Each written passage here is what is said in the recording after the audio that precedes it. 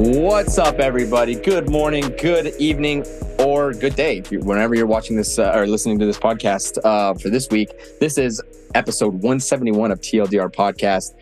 The MLB World Series is about to be decided. Well, not the World Series, but the World Series matchup is about to be decided in the next hour, maybe. NBA is one game in, at least, if not, I don't know if, and I think the second game started, and week 7 is in the books in the NFL. All the sports are going right now, and today the NHL had its first Red Zone-esque broadcast of its, I guess, existence, and it was awesome. I really enjoyed that. But first, let's talk to the boys before we get into all of their stuff that's going on, all over the sports world. First off, Tyler, what a baseball LCS it's been. Absolutely. I mean, we've gotten 2 Game 7s. I mean, that's a baseball fan's dream, especially this late in the postseason.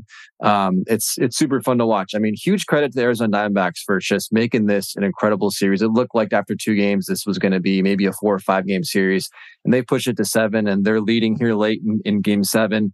I guess we'll kind of talk and wrap that game up when we get closer. Hopefully, it does wrap up by the time we get to my segment a little bit later, but I mean, you gotta love it, man. You gotta love October baseball. Both those last 2 games with the Texas series were very entertaining. Gotta love it, man. It's a great time to be a baseball fan right now. Absolutely. I tout parity in the NHL. The MLB probably has more parity than the NHL. I mean, it never ceases to amaze me how many different matchups we get every single freaking year. Someone's new every time, and it's never the usual suspects, and we gotta love that. James, week 7's in the books. Tough Monday night football game. It made me very cranky. I'm sure it made you cranky. How are you doing, man? I was sick. I still kind of am sick. And if you know me, I'm a bitch when it comes to getting sick. Like, I hate it. I'm not good with it. I bitch and I moan and I cry. That's me when I'm sick. So if I sound snotty, that's the reason why.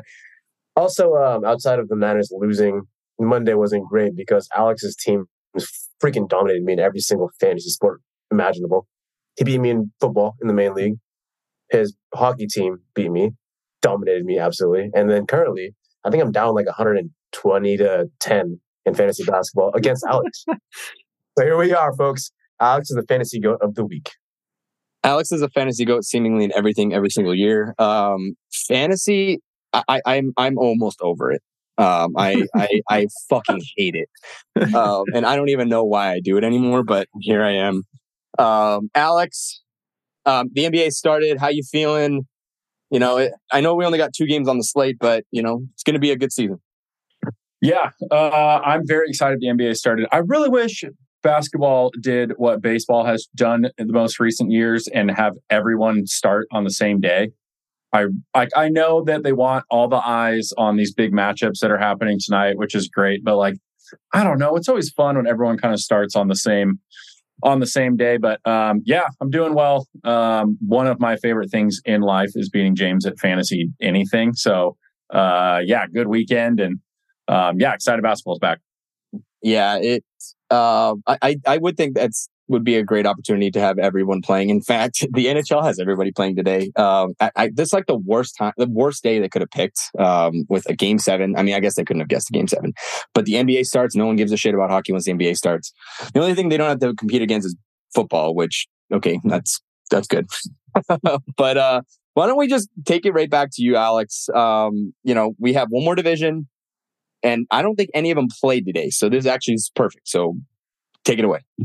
Yes, I actually didn't do this part on purpose, but I did do the math so I would end on the same day the season started. So yes, season has started, but none of the teams that we're discussing today have started their season. So it all kind of works out. The final one, the Southwest, potentially the most lackluster division, I would say, comparatively, especially after the Pacific last week, where all the teams made the playoffs. In this one, only one team made the playoffs. So a little bit of a bummer, but that's okay. We are starting off with the San Antonio Spurs, who went 22-60 last year. I didn't even know they were able to be that bad. They obviously missed the playoffs, Ty. Who they lost is Keita Bates-Diop. I, honest to God, have no idea who that is. They gained C.D. Osman, and more importantly, They gained the Connor Bedard of the NBA draft, Victor Wembanyama. If you don't know who he is, where you been? I don't know what to tell you. Tyler, expectations for Wemby and the Spurs coming into the season. Yeah, obviously getting a generational talent like Wembanyama is a huge boost to a franchise that, is used to winning. I think, they've, are been going through this rebuild there. I believe it's now 5 seasons in a row they have missed the playoffs. So this fan base and this team is itching to get back. Now, obviously, you draft Wembanyama, but this is still a very young team that's still trying to figure out how to get back into that postseason. There are 14 players on their team are 25 years old or younger. So it's still a very young team, still trying to figure out, but it's very exciting. I think you'll see him take a step forward this year. It'll be interesting to see how Wembanyama will play on the biggest stage. I'm excited for this team. I think there's a lot to look forward to. Obviously, they're not anywhere close to being contenders yet. But certainly you'll see glimpses and flashes of what's to come for the Spurs future. And, if things look good, they got Greg Popovich still, which obviously he's had a lot of success, longest tenured coach in the NBA, to kind of, get this team back to a contending spot. So I think maybe if Wembanyama can stay healthy and maybe if things click, they may be flirting with a play-in tournament spot. I definitely think that's possible, but it's going to take a lot of things to go right for the Spurs. But not a lot of expectations win-wise, but certainly expectations in terms of potential this year for the Spurs. Yeah, obviously a lot of expectations / pressure on Wemby. He's the highest touted prospect since LeBron James. So pretty much in the last 2 decades. But yeah, if you're going to have one coach, you want to lead somebody like that, it's Greg Popovich. I mean, he is the most successful, current NBA head coach, probably only really rivaled by Steve Kerr. And Tyler, I think you're maybe overstepping on a potential play-in. Just going to be honest with you there. But I do think this is a season for growth for the Spurs. You want to see how this all works.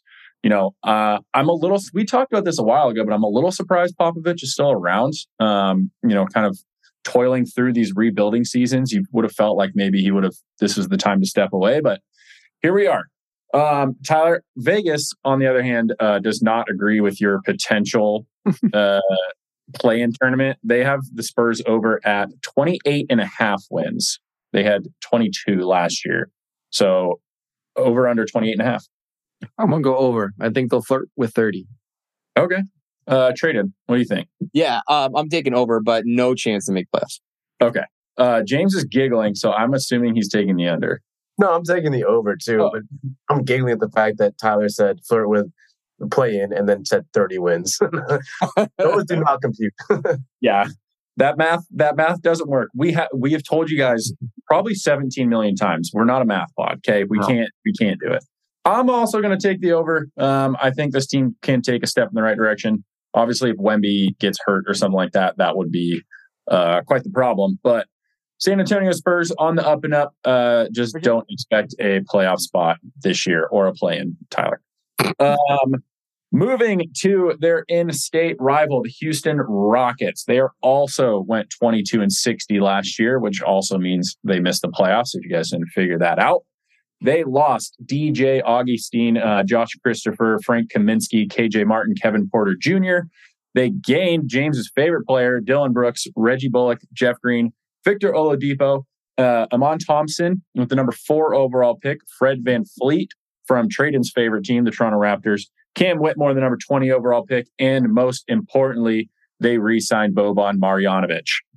That's the only thing that matters. No, I'm just kidding. James, the Rockets are starting their rebuild. This is kind of they shelled some money out. We talked extensively about that 4-year, $80 million deal Fred VanVleet got. Dylan Brooks got. VanVleet got way more money than that. But how much can Brooks and VanVleet and some of those other veterans kind of help change the culture in that kind of lowly Rockets franchise over the last half a decade or so? I mean, for Jeff Green, I say, yeah, like a decent amount. But I don't understand why you bring in vets like Dylan Brooks and vets like Fred to be in there and be your leadership group. I mean, Fred's a great player. Don't get me wrong. He's fantastic. But he's never struck me as the superstar.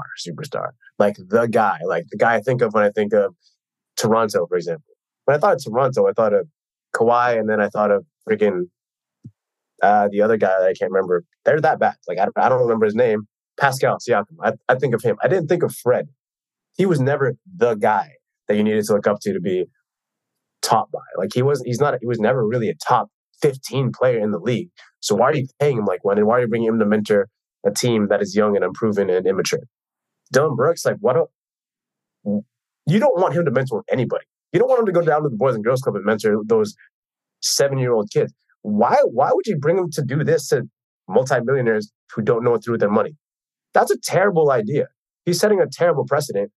He's just going to hinder this team. I don't understand why they brought him on. Jeff Green is a role player, but a good one. And I think he can fit that leadership role, but because these kids are so young and he's not a superstar, I don't know if they're going to respect him all that much. I don't understand these acquisitions. These signings don't make sense to me. So I don't like them, honestly. I mean, we talked about that when Fred VanVleet signed his deal. It's 3 years, however much money it is. And I remember we talked about it. We're like, are the Rockets even going to make the playoffs in his 3-year deal? And I feel like the overall consensus was probably not, like maybe squeaking in that last year. So I kind of agree with that. The Rockets honestly had money to burn, and you have to spend some money in the NBA. You can't be the Oakland A's. That's not really how it works. So they had to spend some money. It's tough when you're still, 2 to 3 to 4 years away from really, really competing. But at least they're trying to make the right steps. We maybe not agree with the steps, but they're taking them. It may be a 2 steps forward, 1 step back type of situation. But James, the Vegas people, whoever they are, think the Rockets will have taken a step forward, 31.5. So that's almost a 10-win uptick for the Houston Rockets. Over under 31.5. Under 28. Yeah, that's pretty tough. Ty? Under. Traded. Big sad. I'm also going to take the under. I think they are a better team than San Antonio. Obviously, it all kind of depends on Wemby with San Antonio, but yeah, those Texas teams are brutal at the moment. But we'll kind of see how it goes. Speaking of Texas, one more. All 3 Texas teams were shit last year. Tyler, the Dallas Mavericks went 38-44. They also missed the playoffs. They tanked hard at the end of the season, mostly to protect their draft picks after they kind of figured out that, like, oh, this isn't working. So they lost Davis Bertans, Reggie Bullock, Justin Holiday, JaVale McGee, Frank Ntilikina, and Christian Wood. They gained Seth Curry. Seth, not Steph, obviously. Dante Exum, Rashawn Holmes, Derek Lively II with the number 12 overall pick, and Olivier Maxence Prosper at the number 24 overall pick, Grant Williams, and they re-signed Kyrie, Markieff Morris, and Dwight Powell. Ty, with a full offseason of Luka and Kyrie and a full then regular season, do you expect Dallas to be a much more competitive team this year, or will their defense still be so bad it won't matter? That's a great question. I think the biggest concern with Dallas is the chemistry, because with this, especially with, that Kyrie Luka 1-2 punch, it did not go well at the end of last season. So what have they done? What can they do to make that work? Though 2 of those guys don't necessarily strike me as guys that are willing to make that kind of sacrifice to make things work. But maybe they had a little kumbaya off-season moment, and maybe they can figure something out. But we'll have to see. For me, it's kind of prove it, because I don't really trust those guys to kind of really come together as a team and to make this team work. But obviously, on the talent and on the roster, it's a pretty solid team. Whether or not that'll actually happen, super up in the air. So this to me is a very intriguing team heading in this season, because I think it could go one of 2 ways. I think they could definitely be a playoff team, or they're going to just absolutely, shit the bed and things are going to go real bad in Dallas. So it's going to be one of the 2. And I really don't know what's going to be, but it really comes down to chemistry, and can Jason Kidd get this team to work, this this team to work as a team. That's really what it comes down to. And it's going to start with Luka at the top. Is he going to be able to lead this team and be a true leader? I don't know if he can. A tremendous basketball talent. I don't know if he's the guy to lead a team to success, but we will see what happens. Do you think that Luka ever calls Kopitar and says, hey, how do you lead a team? Because they're both from Slovenia, so I've just assumed they're best friends. I mean, if Luka was smart, he would, because obviously Kopi's been there and done that. But yeah, obviously that's a very small country, so they have to know each other, right? Yeah, that's the only logical explanation. You need to be stoic, and we know he's not. So yeah, they're potentially the two most different type of people. I mean, not that we know personally, but just from what we see. Yeah, the Dallas Mavericks are one of those teams where you're right, Tyler. It can go, if it goes well, it can go very well. If it goes poorly, it can go very poorly. Kyrie, obviously, over the last 4 years, has been really up and down, a big question mark. Within the locker room, is it a positive? Is it a negative? Is he going to play? Is he not going to play? If they're 5 games under 500, 30 games into the season, is he demanding to be traded again? Who knows? I think that Dallas could still be better than they were last year. I don't expect them to just fall apart like they did last year. But I also agree with you, Tyler, where Luka and Kyrie do not seem to be those types of people to be able to work well in a team. We will see. We've talked about Luka and the fit with him probably 12 million times. So this is kind of almost like a make it or break it year for them a little bit, or they just reset again. I have no idea. But yeah, Dallas will be really interesting moving forward. Again, they won 38 games last year. They have them over under 44.5, which is probably a 5 to 6 to 5 through 9-ish seed, depending on how things go. So do you have them over or under 44.5? I feel like it's a really good line. It is a very good line. I'm going to be slightly optimistic, and I'm going to go over. I think they'll be slightly over that mark and be a playoff team this year. Okay. Traded, what do you think? 44.5. Under. I hate Luka. Okay. James, what do you think? I agree with Tyler. Over. Okay, I'm going to take the under. I still think they can be a playoff team or a play-in team. I'm just not convinced they're quite that good. But I guess we'll see. Moving on to the New Orleans Pelicans. They went 42-40 and lost in the play-in tournament. They lost Jackson Hayes, Josh Richardson, and Garrett Temple. They gained Jordan Hawkins, number 14 overall pick, and Cody Zeller. And then they re-signed Herb Jones. The New Orleans Pelicans were number 2 seed for a good portion of the season. And then Zion got hurt again. And then they fell into the play-in tournament and didn't go very far. Is it as simple as the Pelicans will go as Zion goes, or do you expect them to be at least a little more steady and less peaks and valleys? No, it is 100% is Zion going to play. So I think a more fun stat for you to do, Alex. I know you're going to do the wins after this. Let's do an over-under how many games Zion Williamson plays. That's a good one. If he plays 65 games plus, they're going to be a playoff team. They're going to be very good. They're going to be a team that you need to watch out for. He's not going to. He has played 114 games in his career. He has only been close to 65 once, and it was at 61, which was 2 years ago. He hasn't even got over 30 games. And by the way, there are 82 games in an NBA season. He can't even play half a season. And the Pelicans are mediocre at best without him. So I'm going to say Zion does not even get close to 65 because it's Zion Williamson. But I mean, unless something changed, which we think every year, something's going to change, and it's not going to. They're going to be mediocre at best. And here we are. We're going to sit with a team that maybe makes the play-in because I think they're okay enough to. I mean, look, you can have 40. You could actually be less than 500 and make the playoffs according to the new play-in. So yeah, you're going to flirt with the playoff spot. They made they were in the play-in last year, and then they got ousted. I don't know. It's all going to depend on whether Zion Williamson's there. I mean, I don't hate the team behind him. It's just not world beating, and that's all there is to it. If he plays 41, he plays exactly half the games. Are they a 6 seed? Are they a 6 seed? I part of me would say yes, but then you look at everyone ahead of them, and I mean, I don't know where the Grizzlies are going to be, but we'll talk about them. But everyone ahead of them is going to be making a step. Oklahoma City, we talked about them last week, are going to make a step.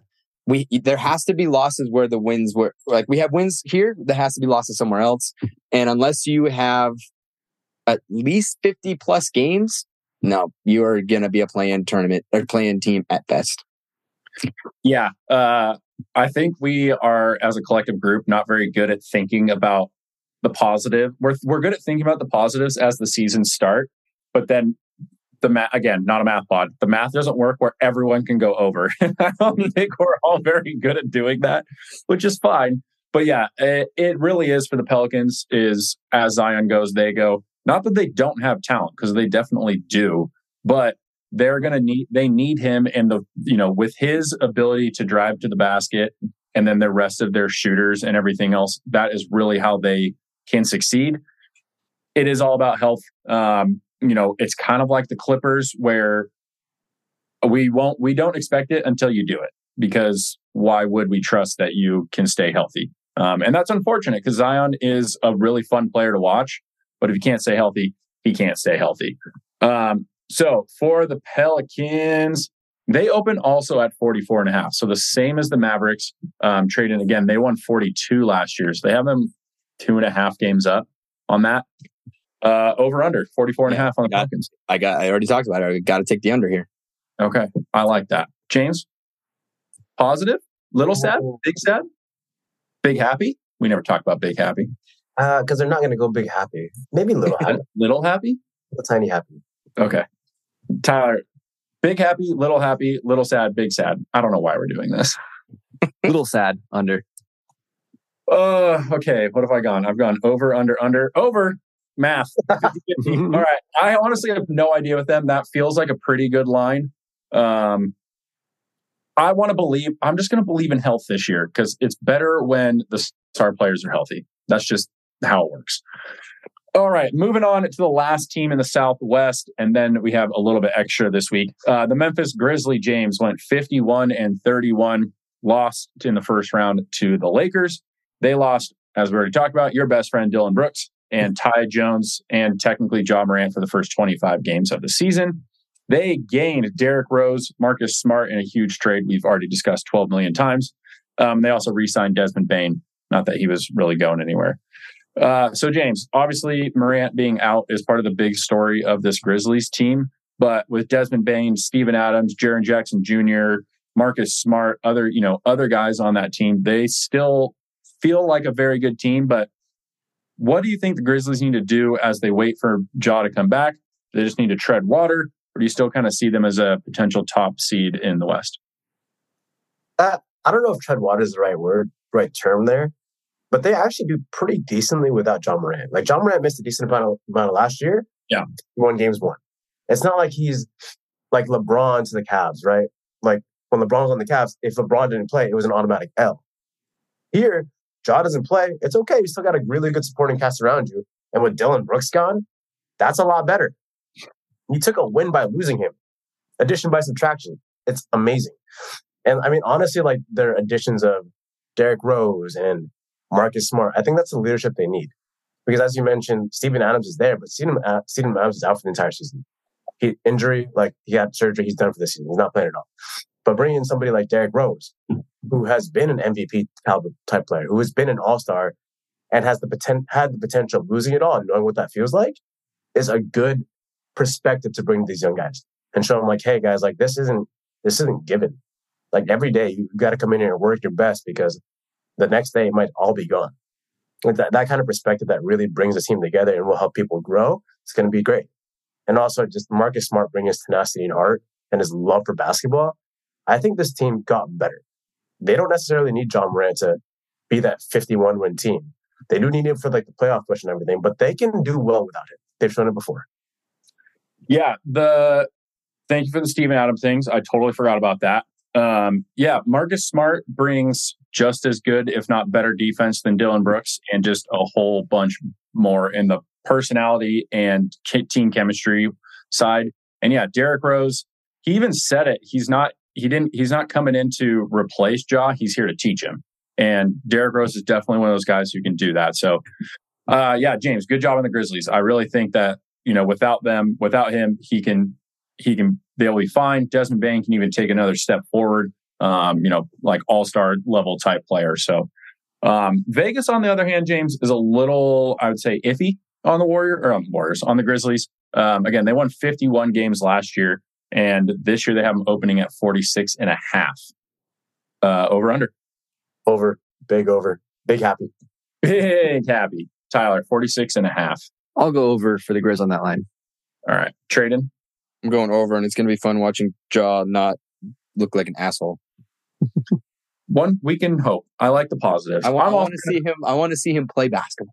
Yeah, same. He is one of the most fun guys to watch play. I'm also going to take the over, which means we are officially done with all the teams. We've talked about them all. Go back and listen to the ones if you haven't heard those ones yet.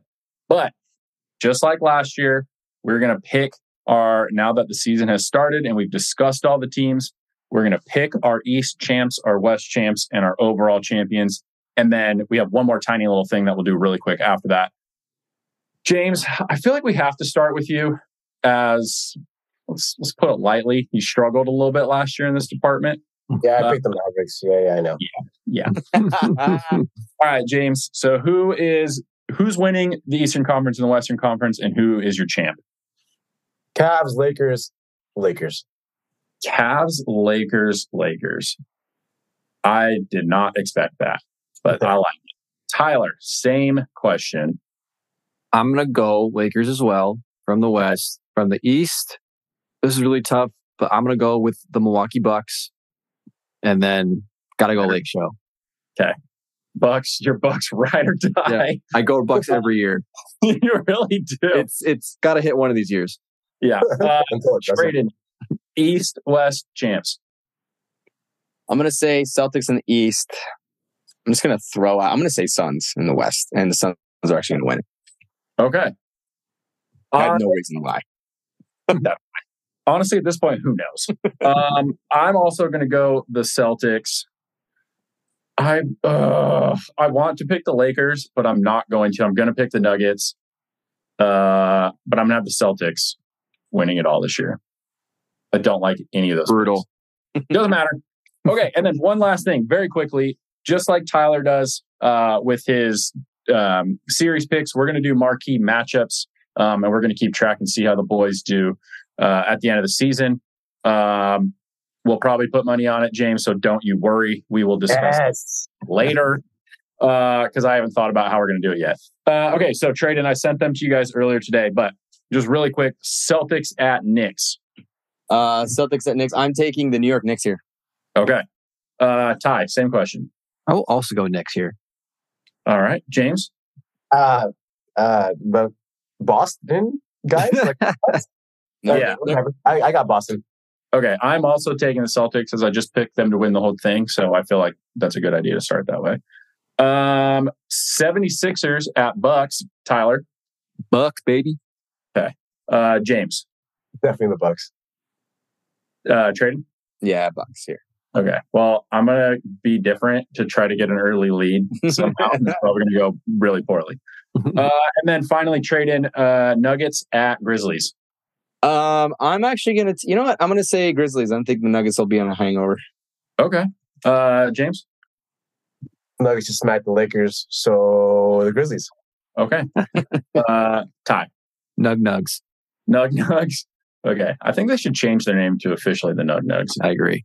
Yeah, the Nuggets look really good again. So I'm going to pick the Nuggets again to win that one. I'll probably host next week, so we probably won't talk basketball in 2 weeks. So Trading again, thank you so much for hosting a shit ton times in a row so I can get this done. Appreciate it. But that's it. The NBA, we've talked about all the teams. The season has started. Let's just do it. Let's just do it. It's my pleasure to do that.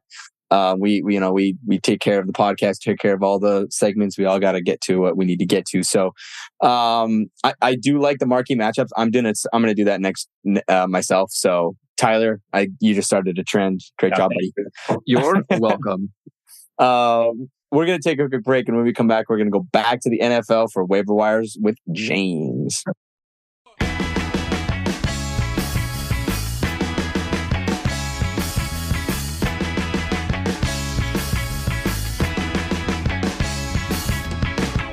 Welcome back. We are going into week 8 in the NFL.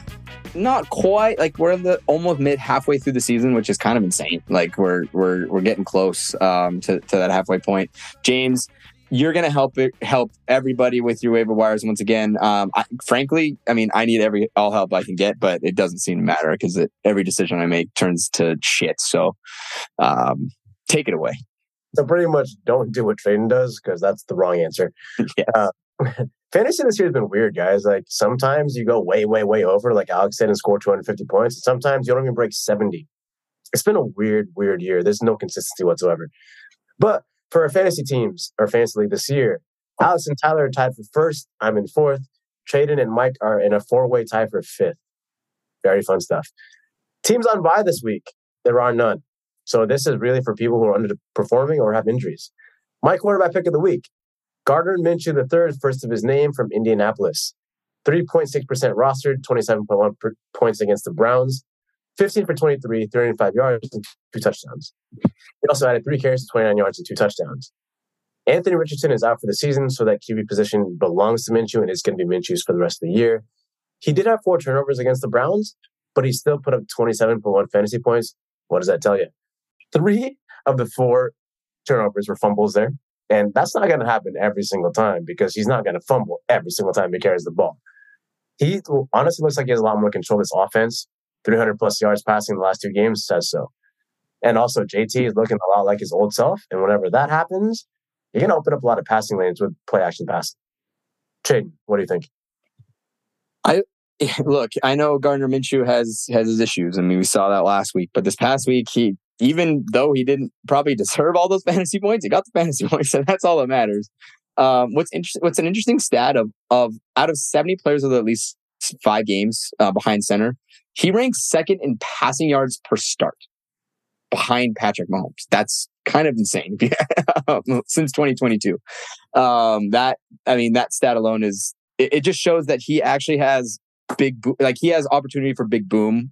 Now the lows are going to be there. I mean, we saw that last week, and that's a risk. But I think if you can stomach that, you're gonna have a pretty good time here with Gardner Minshew. The thing that the Colts have going for them is after this week against the Saints, pretty easy schedule. I mean, you look at it ahead, he has an opportunity to throw, and also he does move the ball with his feet, just very similar to a Jalen Hurts style, and we know Jalen Hurts is a fantasy darling. So. If you can stomach the lows, he can get you big points in time of need. Tyler, why do you hate him? Because there's this other guy that I like just a little bit better. I'm going to go with Desmond Ridder of the Atlanta Falcons here for week 8. In 4 of 7 weeks so far this season, he's put up 13 plus fantasy points. In 2 of those weeks, he's put up 20 plus. 20 plus for a quarterback, I would consider pretty solid. Now, obviously, the consistency is not there. Turnovers are a problem for Desmond Ridder, but still kind of a young quarterback.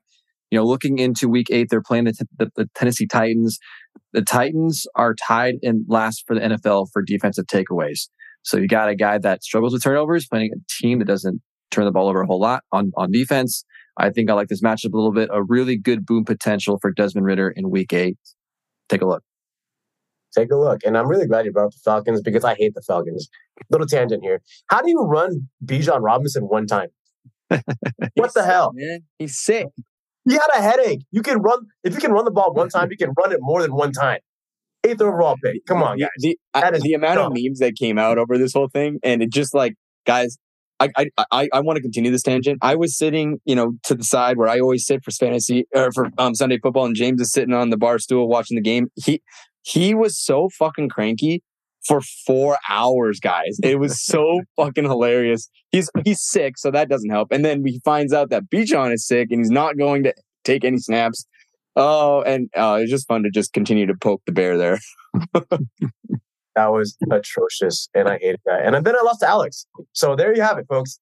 Fantasy football sucked this week. Moving on, running back. Deontay Foreman out of Chicago. 42.8% rostered, 33 points against the Las Vegas Raiders. 16 carries for 80 yards and 2 touchdowns, 3 receptions for 31 yards and a touchdown.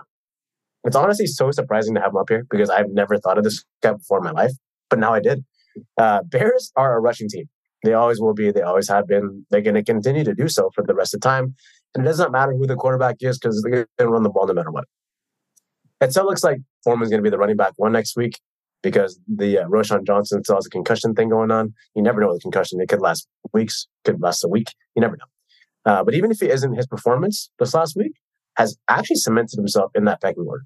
He's going to get looks and carries no matter if Roshan's back, if Khalil John or Herbert's back. He's going to get looks. He is that good. Next up, they play the Chargers, who are 19th against the run. Alex, your thoughts? Yeah. James, you have heard of this guy because last week I told you whatever running back you picked was bad, and I told everyone to pick up Deontay Foreman, and then he scored 33 points. So just going to put that back out there, which is why I'm doubling down. Yeah, everything you said about the Bears offense is true. They will be a run offense until they get an actual quarterback who throws the ball. It doesn't matter if Justin Fields is playing or not. That's just how they roll. And you'd love to see 3 catches out of the backfield too for any running back. Obviously, you can't expect him to score 2 touchdowns every week. That is unrealistic. But the RB1 against a Chargers defense that is, just like you said, mediocre at best. They average giving up 100 rushing yards a game. So, Deontay Foreman looking good again for this week. Trey, and your thoughts? I think he's probably the better pick than what I have because it's you, James. You know everything. So anything that I say, you don't want to listen anyway. But I'm going to say Amari DeMarcado for the Cardinals. James Conner's still out for another couple games. I know you're kind of hoping that he remains the feature back. That wasn't the case week 6, but week 7 is a little bit different. I don't love the pick, but anytime a feature back's out, you want to see if you could pick up the next guy in line. And sometimes it's Tim Mercado, so hopefully it is this week. He does have a really cool last name. I have to admit that's a cool last name. That alone is worth the fantasy roster spot. Yeah, for some reason it reminds me of like a spirit of some kind. I don't know why. Moving on to wide receiver, Josh Downs, Indianapolis Colts, 34.5% rostered, 23.5 points against the Browns. 5 receptions on 6 targets for 125 yards and a touchdown. This is his second appearance on my waiver wire picks. Like I said before, he has a really good relationship with Minshew, who is now the quarterback for the rest of the season. Since week 5, this guy's gotten 20 targets and he's caught 16 of them. That's elite numbers for a wide receiver. He actually might be the wide receiver one in his offense, and Michael Pittman's really bitching about it because he's like, I guess I'm not part of this offense anymore. That's a quote he said today. And like I mentioned earlier, JT being JT is going to open up a lot more of those passing lanes because he can run, and you can't stack the box because if you stack the box, it's crazy. And so there's going to be a lot more passing opportunities and more lanes for Josh Downs to catch the ball. Tyler, your thoughts? Yeah, Josh Downs is a great pickup. For whatever reason, you got to respect those quarterback wide receiver matchups that just seem to gel super well. And I think with Minshew and Downs, this is one of those. And I think for fantasy purposes, it's a really great pickup. You mentioned last week he went off for 23.5 points. For the last 5 weeks, he's had 13 points or more. I think that's a pretty consistent showing and a guy that you can trust picking up on the waiver wire to get you some solid output there for your fantasy team. And your thoughts? My thoughts are you pick up the best wide receiver or the top wide receiver on a team when all the other options have gone down to injury, even if your quarterback is Mac Jones. Kendrick Bourne is who you should be picking up, guys. He has gone 2 weeks now with over 14 points. In fact, 19 points and 16 points respectively in PPR, and that's against Las Vegas. And this last week, Buffalo, who did not look great. You're up against Miami, who they're not the best defensive team. He is the number one receiver for Mac Jones, and I know that Mac Jones has issues. I'm not going to sit here and try to defend him. I'm not even a fan of his, but we always know that there's always a guy that any quarterback's going to go to, and it seems like Kendrick Bourne's that guy.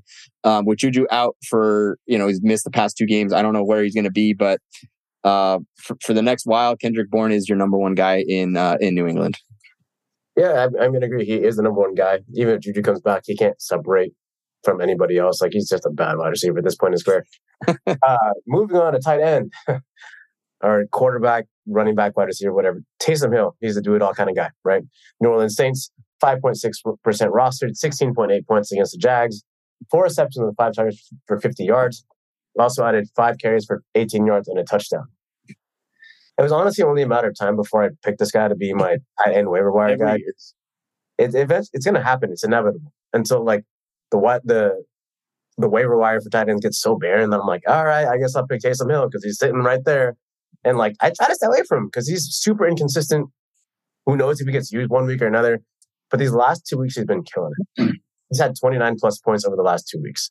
That's hard to dispute that productivity over a 2-week span. Dennis Allen, I think, is trying to get him more involved because this offense sucks, plain and simple.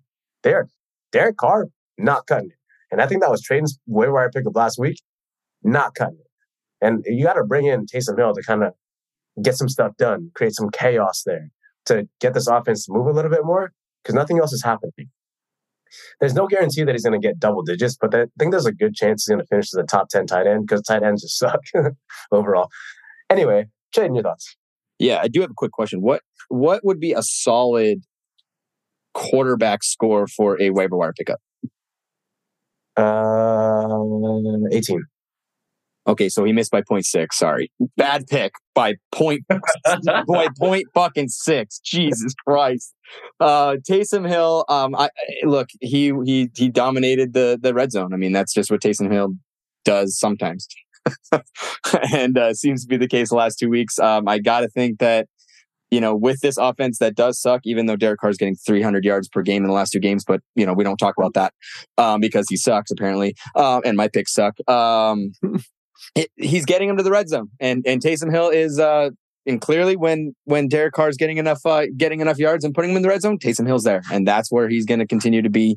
You're playing against Indy.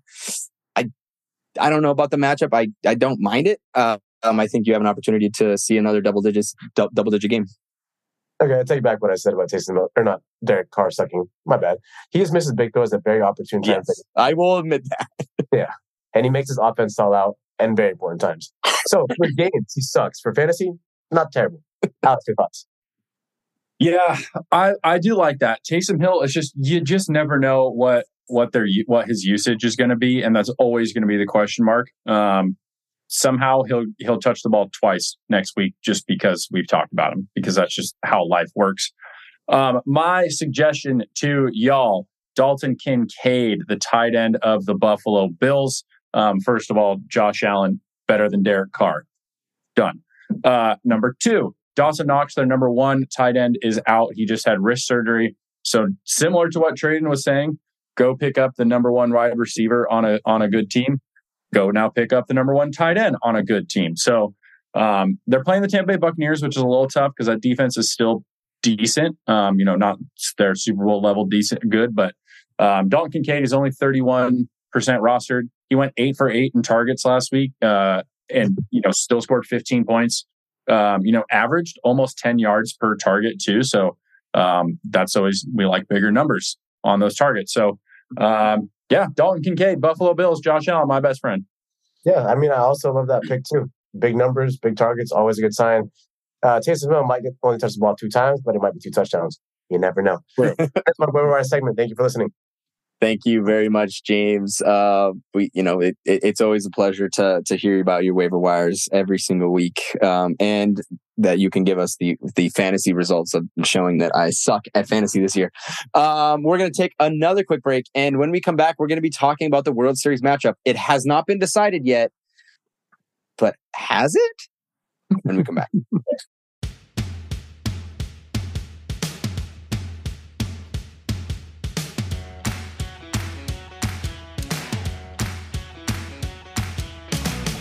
And they look defeated. The Phillies look defeated. That's for sure. They look pissed off. They look very, very frustrated. Tyler, take it away. Yeah. So as we speak, the Phillies are going to the bottom of the ninth inning. They are down by 2 runs to the Arizona Diamondbacks in Game 7 of the NLCS. So we'll kind of be commenting and updating as we go along here in this segment. But that is potentially going to be a very dramatic moment coming up very soon here in Philadelphia. But we'll talk about the team that is for sure in the World Series, and that is the Texas Rangers. They were able to beat the Houston Astros in 7 games. They went down 3-2, won games 6 and 7 on the road in Houston. A very impressive series there by Texas. Really just really one game they really were not in it. That game 5 in Texas kind of looked to be like a potential series shifting win for Houston, but credit to Texas, they came back and they won the series. The ALCS MVP Adolis Garcia set a MLB record with, I believe, was 15 runs batted in that series. Most that anyone's ever done. And obviously with all of the drama that happened there in Game 5, he came back and he talked with his play, and he made the Astros pay for all of that. So James, real quick, I keep coming back to you about the Texas Rangers, and you seem to be underestimating them a little bit. Here they are in the World Series. Have you changed your mind yet about the Texas Rangers, or are you still kind of on them? Last week you asked me who was going to win in the series, and I said the Rangers were going to win, unfortunately, because they are just that much better. I'm still on them. I don't like them, man. I don't know. There's something I don't like about them, mainly because I think it's because at the beginning they weren't slated to do that good. They were like, all of us thought they're going to be right there neck and neck with the Angels of who's going to be that 3rd or 4th spot right there in the AL West. And then they beat it out of the park, and that pissed me off because the Angels were nowhere close. So I think that's why the truth comes out. But honestly, like, the fact of the matter is they're playing great when they need to play great. And they're stepping up big when they need to step up big, and they're having timely hits when they need to. And the pitching is doing fantastic, and everything's happening at the right time for them, and they're continuing that moving forward. There's not a moment that's too big for them. They're just doing their thing, and they're playing the same baseball they've been playing all season long. Plain and simple. Nothing's changed with them. They're doing the same exact thing, just in the playoffs, which is impressive. Absolutely. I mean, the Rangers have put together a fantastic run. You just can't deny. I think with the pitching doing as well as it has, especially late in games. I mean, they really had only that one game there in Game 5 where they kind of let up a lead late. They've done a really great job. Trayden, I want to talk to you a little bit about Adolis Garcia. Obviously, all of the drama that happened there with him getting hit by the pitch and, causing a little bit of a benches clearing scrum there. Just thoughts on this guy who, story great, came from Cuba, played professionally in Japan for a long time, is kind of really getting his breakout moment here. And has set a major league record, So I think, thoughts on just his story and the Texas Rangers and everything as they, kind of lead up here to the World Series. Yeah. I mean, to see a guy like this come on and do what he's done, especially in the series, is nothing short of a great story. I mean, I know that, it created some drama, that whole incident, but hitting a grand slam hitting a grand slam in a key game, that's huge. He's kind of the epitome of this whole team. I mean, this whole team's standing up to the plate or whatever position that they need to, and they're killing it. They're doing everything right at the right time, just like Garcia has, and like James said, it's timely hitting, and his timely hits have pretty much solidified that series. And I don't know who can stop them. I mean, I guess the other team that we're going to be talking about looks pretty good too, and they're kind of doing the same shit at the right time. But this Rangers team, I actually am going to take a little bit different take in James, in that we did think that they weren't going to be great, but here they are. I mean, I love their story. I think that I remember they started out strong, and then it was a question mark if they were going to stay. They were just good enough to stick in the playoffs. And they beat the fucking Houston Astros, guys. And the crazy part of it, and the crazy part about the whole series, home field advantage did not exist. Every away fucking team won in that series, which is like mind blowing. But it's just amazing to see Texas, do what they did against, who they play before. I forget who they matched up against before, but Baltimore Baltimore, the number one team in the AL. Then turn around and take down the monster that is the Houston Astros. Everything's working for them, and Garcia's right up there. And we should expect to see another lightning performance from this team, in the most important series of the entire baseball year. Absolutely. It's a great story. Currently, as I'm about to say this, the Diamondbacks are one strike away from going to the World Series. Foul ball. Okay, so we're monitoring that as it's happening. But Phillies are down to their last strike currently. But Alex, I'm gonna throw it over to you. Just thoughts on that Rangers Astros series. I think it's one of those things as a baseball fan that you just love to see a series go to 7. It was filled with drama, filled with so many things as a baseball fan that you love. What was kind of the takeaways from that series? And obviously it's the same thing. Thoughts on the Rangers going to the World Series. Yeah. The Rangers just mashed. That's what they did. That's what they did all season. And it was, we came into it going, all right, DeGrom, Evaldi, Perez, John Gray, yada, yada, yada. Oh, yeah. Go ahead.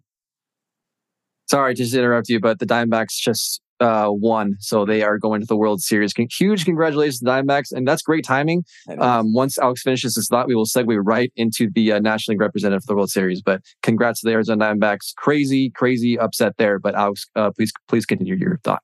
Yeah, thanks. The Rangers mashed. I am really, really impressed that they were able to rally after that Game 5 defeat. I mean, they were almost up 3-2. Going back to Houston. Obviously, Jose Altuve hits that 3-run homer, and you're like, oh my God, like, of course the Astros are going to do this again. And then that Game 6 was really, really close until Garcia just decided to absolutely fucking mash. And then Game 7, as Traden, I think, mentioned in our group chat, it's going to be over in the top of the first inning. And he was right. It was pretty much over after that. So shout out Traden on that one. The Rangers they hit a lot, and they did just enough on the pitching side. And on the Astros side, I mentioned it last week, Kyle Tucker was pretty much a no-show. Yordan Alvarez is the best hitter in baseball, and the rest of the team just wasn't quite enough. I'm not too upset about it, but would it surprise any of us if the Astros are in the ALCS again next year? No. It would not. Not at all. But yeah, it's definitely a great story coming out there from the American League. So let's shift over. As we said, we just got this game just finished. The Arizona Diamondbacks are going to the World Series. This was not a team that anyone would expect to make the postseason, much less be in this position. And I mean, I'm still kind of just speechless of what we just witnessed here. But James, what a great story this Diamondbacks team is. And you got to respect the grit and the refusal to back down from a Phillies team that seemingly seemed unbeatable in the postseason, especially at home. And they were down, 3-2, going back to Philly. Kind of seemed like an impossible little climb, but yet here they are. Just thoughts on the Arizona Diamondbacks right now. I like their story. Okay. And it's almost the same exact story as the Rangers, except now we're in the NL and the Angels aren't in the NL. So now I like the story. So, there you are, folks. I'd also, sorry, Alex, but I'd like to point out that one time that Tyler wasn't here and then Alex hosted for baseball, he was like, oh yeah, man, I think the Diamondbacks are dead. And here they are going to the World Series. I did say I was wrong about that. like 5 weeks ago. I'd like to bring it back. So I need a win over you. You're salty. You're just salty, Jay. I am so salty that you destroyed me in every single fantasy sport ever. But to talk about this team itself, last week you talked about this and you asked me the question about what do the Diamondbacks need to do to be competitive. They had just gone down 0-2 to the Phillies, and I was like, they need to get more base runners, create chaos, because that's what they had to do in the season. And that's what they did. When they got on base more than the Phillies did, they won the game. And I get that's simple, right? But that's not always the case. If you get on base more, you have to finish and do stuff with it. They did that. Not every single time that a team gets on base more than the opposing team, they win. But here, in this series, it did. When the Diamondbacks get on base, they're dangerous. They create havoc. They create chaos. They make the catcher and the pitcher second guess themselves on what they're going to do. That's what you need. And they might continue to do that. And it doesn't matter if it's going to be a single, a double, triple, or a walk. If they get on base and they're going to continue to do so, this gets interesting. And the fun fact about this, too, is that this is a young, up-and-coming team. Last year, when he talked about the Phillies, they weren't that young. You had these guys who were established vets who are very good. Here, you don't really have those established vets. You have Ketel Marte and all these young guys.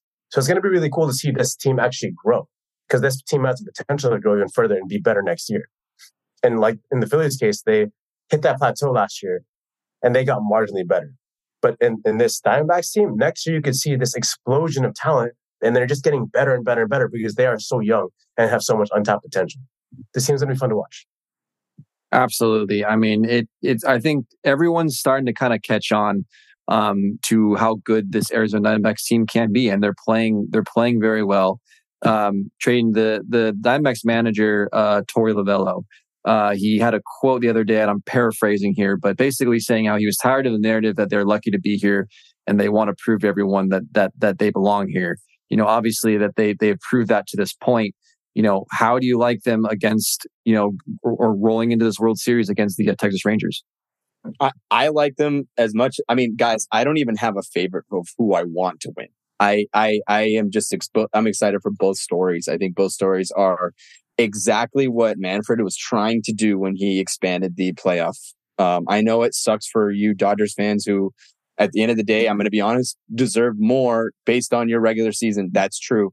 But the expanding the play. I mean, I think a year ago or 2 years ago or whatever, Arizona's not even in the playoffs here. They're done. And so an opportunity for them to come in and show why the playoffs are expanded. This is why they had a negative run differential, and I have had a big issue with negative run differentials all season. And you remember that, Tyler. This team's proving it wrong, and they're scoring and playing, you know, playoff baseball when it matters most. Going into the playoffs now, I don't know who. You know, I don't know if the only team that I think could maybe, you know, dismantle them are the Rangers, because they've dismantled some of the best teams as well. But I do like them. I do like them. And guys, if I'm a Dodgers fan, I'm a little bit worried because I think the NL West might become murderer's row here. I mean, we're seeing the Dodgers are going to be the Dodgers. Arizona's young, guys. Arizona is like, it's not like they just assembled a team of superstars and they're here. They're young and they're hungry, and that's a worry. San Diego is not that bad. San Francisco, I don't know where we are with San Francisco, but those three teams that's murderer's row, guys. Like I think you guys are going to have a little bit more harder competition going forward, especially if Arizona has a World Series on its belt for the first time since 2001. So I like it. I just love the matchup. The matchup's so fun. Absolutely. I think the Dodgers could use the competition, to be honest with you, because they clearly don't know how to play competition when it matters. But that's a topic for another day. But Alex, the Diamondbacks, man, like, again, I think for me, it's still kind of just, it's hard to fathom, you know, how they got here, how they were able to make this happen. But it just seems like this Diamondbacks team is kind of one of those groups that it's really easy to root for, because it's kind of just, it's not like it's one single guy carrying this group. It seems like 9 and 9 out, there's a different hero. Obviously, Ketel Marte has had, you know, an incredible postseason run. Corbin Carroll, they have those dudes, you know, but the pitching it seems like every guy coming out of the bullpen steps up. You know, it's just really fun to watch. As a Dodgers fan, you got to appreciate at least the team that knocked him out is the team that, is going to the World Series. But kind of looking, just thoughts on the Diamondbacks and looking forward to this World Series, kind of your thoughts on this. Yeah, I mean, the Diamondbacks and the Rangers, very similar paths. 2 years ago, 3 years ago, 100-loss teams. Both teams this year kind of squeak into the playoffs a little bit. The Rangers obviously go through the Rays, the Orioles, and the Astros. I'm not sure there's a harder gauntlet of teams to go through in the playoffs. And then, the D-backs destroy the Brewers, destroy the Dodgers, and then beat the Phillies, who I don't think any of us gave them a chance. Both of those teams won Game 6 and 7 on the road after being down to win those respective series, which I can't tell you the last time that's happened in both of them. That is incredible. But yeah, and then Traden's right. Like the D-backs are young. Other than Evan Longoria, like they're pretty young. And they should be around for a long time to come. They flat out they got timely hitting. They pitched well enough. That bullpen has been really, really incredible. And it's kind of the same thing with the Rangers. Like 2 really good starting pitchers on both teams. Kind of a third one. No idea on the fourth one. And then the bullpens are, they're young and a little curious, and they've both done a very good job. I think my favorite part is Christopher Russo said he would retire if the D-backs won tonight. And so I hope you sign your retirement letter because you are fucking annoying. But yeah, dude, shout out to the D-backs. They came in and they did it. And that's kind of the beauty of baseball is any team can win it. Yes, this team realistically with the regular season they had probably should not have been a playoff team. Well, they proved us all wrong. Here they are in the World Series. And James, as you are our degenerate gambler, if anyone had put money on the Rangers D-backs as the World Series match at the beginning of the year, you are a wealthy human being right now. Probably the wealthiest. But I also agree. I think, Christopher Russo, I agree with that statement. Hope he leaves and I hope he sticks to his word because I don't know. I'm sure, I guess some people like you because you've been on that show for years, but that's a whole other thing. But Rangers, Diamondbacks, World Series, pretty insane. It's just one of those things you just got to love and appreciate about October baseball. But let's go around the horn real quick. Who wins in how many games? James, who do you got? D-backs 6. Traden. Oh man. I'm gonna say Rangers in 7. All right, Alex. Oh, I'm gonna say D-backs in 7. Ooh, damn, I like it. I'm gonna go Rangers in 6. I like that we're split on this, and I like that we got a little bit of it's going to be a super fun World Series. Look out for my World Series preview where I can kind of get a little bit more detail because obviously we just learned about this like 10 minutes ago. But that was fun. Hopefully you guys enjoyed the little kind of a little bit of a live breaking news MLB segment. But World Series, Rangers, Diamondbacks. Hope you guys enjoy it. The last few baseball games we'll have for a while. So hopefully you guys take those in and enjoy it. It should be a great fall classic as usual. But Traden, that's what I got for MLB. I love it. It sounds like the both teams are going to have a couple of days off. It starts Saturday, and we'll be through Game 3 on Tuesday. So we'll see we'll see a little bit. We'll get a nice couple more weeks of baseball for you, Tyler. So that's good. Thank you guys very much. That's all we have for episode 171. Next week we're going to be talking more football, talking baseball, and we're going to be talking hockey. It sounds like because Alex is going to take over. So we really enjoy your guys' ears on this podcast every single week.